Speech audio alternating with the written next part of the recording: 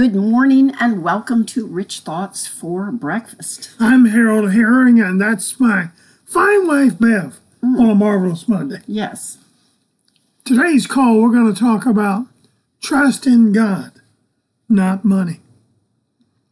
If you take any paper money out of your wallet or purse, you'll find the words, "In God we trust," printed on them, at least for the moment anyhow. But the real question is, in God, do we trust?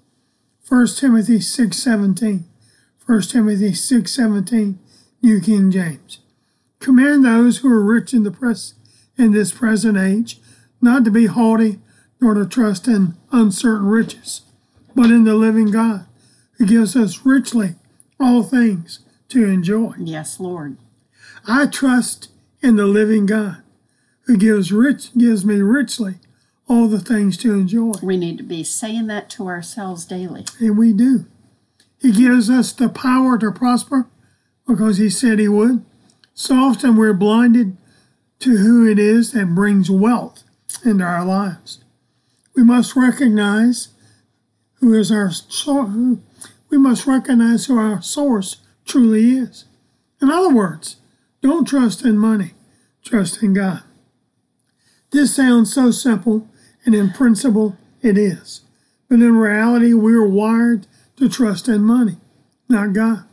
We wisely gain education, secure a job, work hard, and find ways toward job security. While planning is good, you cannot trust more on the plan than God's ability to carry out his plan. There's no doubt God wants you to use money to get his work done. But just as clearly, he doesn't want you to trust in these means. Proverbs 21:31. The horse is made ready for the day of battle, but the victory belongs to the Lord. Wow. Therefore, your confidence should be not in the horse, but in the Lord. Psalm 20 verse 7. Some trust in chariots, some in horses, but we trust in the name of the Lord our God. There are 7 things we should know about trusting in God. Number 1, trust means giving God full control. Full control of our lives and our money. You know, it's often through money that God can clearly show us he is in total control. Trusting him is taking your position as a steward of his possessions, and sometimes that takes a little attitude adjustment.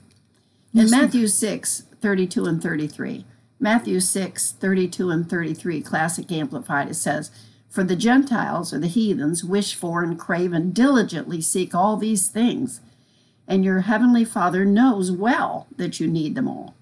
But aim at, and strive after, first of all, his kingdom and his righteousness, his way of doing and being right. Then all these things taken together will be given you besides." These 2 verses are really full of revelation of the divine progression that God wants us to understand. He's first, then he will, if we trust him, he will provide everything else we need and want. Yes, we did say want. And for the record, as we talked so much in the past, it's all his money anyway. We're just stewards of it on this earth. That's right. Number 2, trust builds our trustworthiness in our finances. If he can trust you with money, he can trust you with the greater responsibilities and true riches. Matthew 6:24. No man can serve 2 masters. Either he'll hate the one and love the other, or else he'll hold to the one and despise the other. You cannot serve God and mammon. Strong's Concordance, the word mammon, G3126. G3126. It's a Greek word that means riches, where it is personified and is opposed to God. This verse is actually saying that mammon is when money is a rival to God. It opposes his desires and plans for his children. Now here's a bit of enlightening history for you. The Syrians served a god called Mammon. Additionally, the Syrians were the first people to create a system of loaning money. You want to guess what that system was called? Wow. Would you believe Mammon? When you're up to your eyeballs in debt, paying interest, continually worried because your money runs out before the month does, then your riches are being used in a way as opposed to God's purposes. God wants us trusting in Him and not true riches. That's it. Number 3. Trust gives God a chance to prove His love. Yes. Think of that. Hallelujah. Trust gives God a chance to prove His love.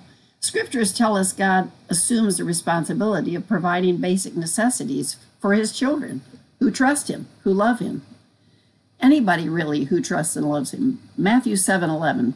7:11 in the Amplified Bible says, "If you then, evil as you are, know how to give good and advantageous gifts to your children, how much more will your Father who is in heaven, perfect as He is, give good and advantageous things to those who keep on asking Him?" You know, there are times when we prevent God from proving His love for us by trusting the world to meet our financial needs instead of Him. In Malachi 3:10, this is what He says, "Bring ye all the tithes into the storehouse, that there may be meat in mine house.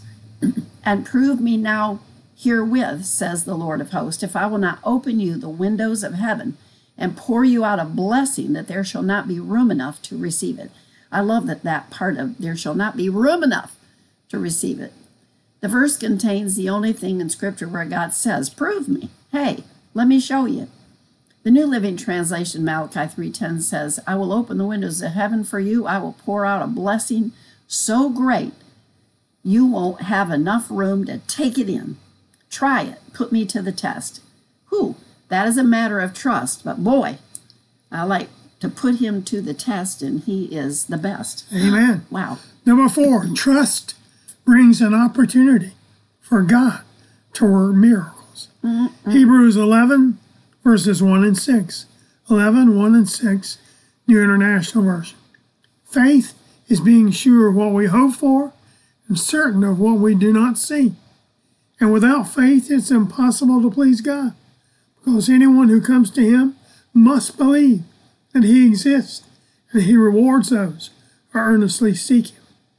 Hebrews 11 is filled with examples of men and women who saw God work miracles amid their circumstances, people whose weakness was turned to strength. Hallelujah. Hallelujah. When we trust God, He'll give us opportunities to showcase His power. 2 Corinthians 4:11, 4:11 Living Bible. Yes, we live under constant danger to our lives because we serve the Lord. But this gives us constant opportunities to show forth the power of Jesus Christ within our dying bodies. God wants you and I to maximize every opportunity that we have.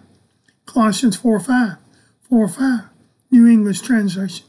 Conduct yourselves with wisdom toward outsiders, making the most of the opportunities. When He knows He can trust us, He'll give us even greater opportunities. Wow. Number 5, trust allows God to provide direction. Whether in abundance or lack, often God is able to show you His unique plan. By always following your own path, you may miss the very opportunities that God's putting in the middle of your life. In 1 Corinthians 7:17, the Living Bible says, "But be sure in deciding these matters that you are living as God intended." You know, following God's instruction, not man's, but God's. In Luke 11:28, Classic Amplified Bible, it says, "But He said, blessed, happy, and to be envied, rather are those who hear the word of God and obey and practice it." It's really not enough just to hear the word. Truthfully, I get concerned that people don't read the word enough. How can you obey something you don't even know? We need to not only read the word, we need to obey it, we need to practice it. Living the Word needs to become a lifestyle for us every day. Hallelujah. Amen. That we practice every day. Yes. Yes. Number 6, trust fosters self-control. Self-control is one of the fruits of the Spirit. It is vital in successful money management and flows over to every aspect of your life. Self-control is so important and is listed among the fruits of the Spirit. Galatians 5, verses 22-23, 5:22-23, Classic Amplified. But the fruit of the Spirit, the work which His presence within accomplishes, is love, joy, gladness, peace, patience, and even temper, forbearance, kindness, goodness, benevolence, faithfulness, gentleness, meekness, humility, self-control, self-restraint, continuance. Against such things there is no law that can bring a charge. Self-control is a gift of God. Furthermore, 2 Timothy 1:7, 2 Timothy 1:7, Classic Amplified. For God did not give us a spirit of timidity, of cowardice, of craving, cringing, and phoning fear, but He has given us a spirit of power and of love and of calm and a well-balanced mind and discipline and self-control. Number 7, trust brings maturity. How we handle money is a reflection of our inner spirit. Well, we mature or become perfected, really, as we wait and trust God for His provision. Money is neither good or bad. How many times have we ever said that? It is just a tool for exchange, but it's how we handle it or trust God in our finances that brings us into His blessings or perhaps detours us into a place of lack. Perhaps that's why the scripture says to trust the Lord with all your heart and lean not into your own understanding. But let us say this too.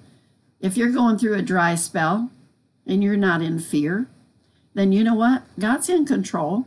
Things can happen, but the thing about it is how we respond to what is happening to us is what really determines our ultimate outcome.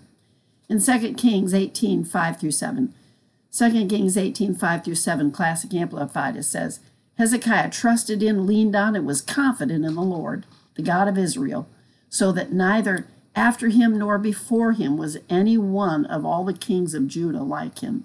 For he clung and held fast to the Lord and ceased not to follow him, but kept his commandments, as the Lord commanded Moses. And the Lord was with Hezekiah. He prospered wherever he went. Wow. One final thought. Don't chase money. Chase God. Then money will chase you. Think of that. I'm going to say it again. Don't chase money. Chase God. Then money will chase you. Hallelujah. Father, we just speak that this will be the greatest week in the lives of everybody who's hearing our voice. Yes, Lord. Father, we just thank you, and we agree together for supernatural manifestation in their lives. Yes.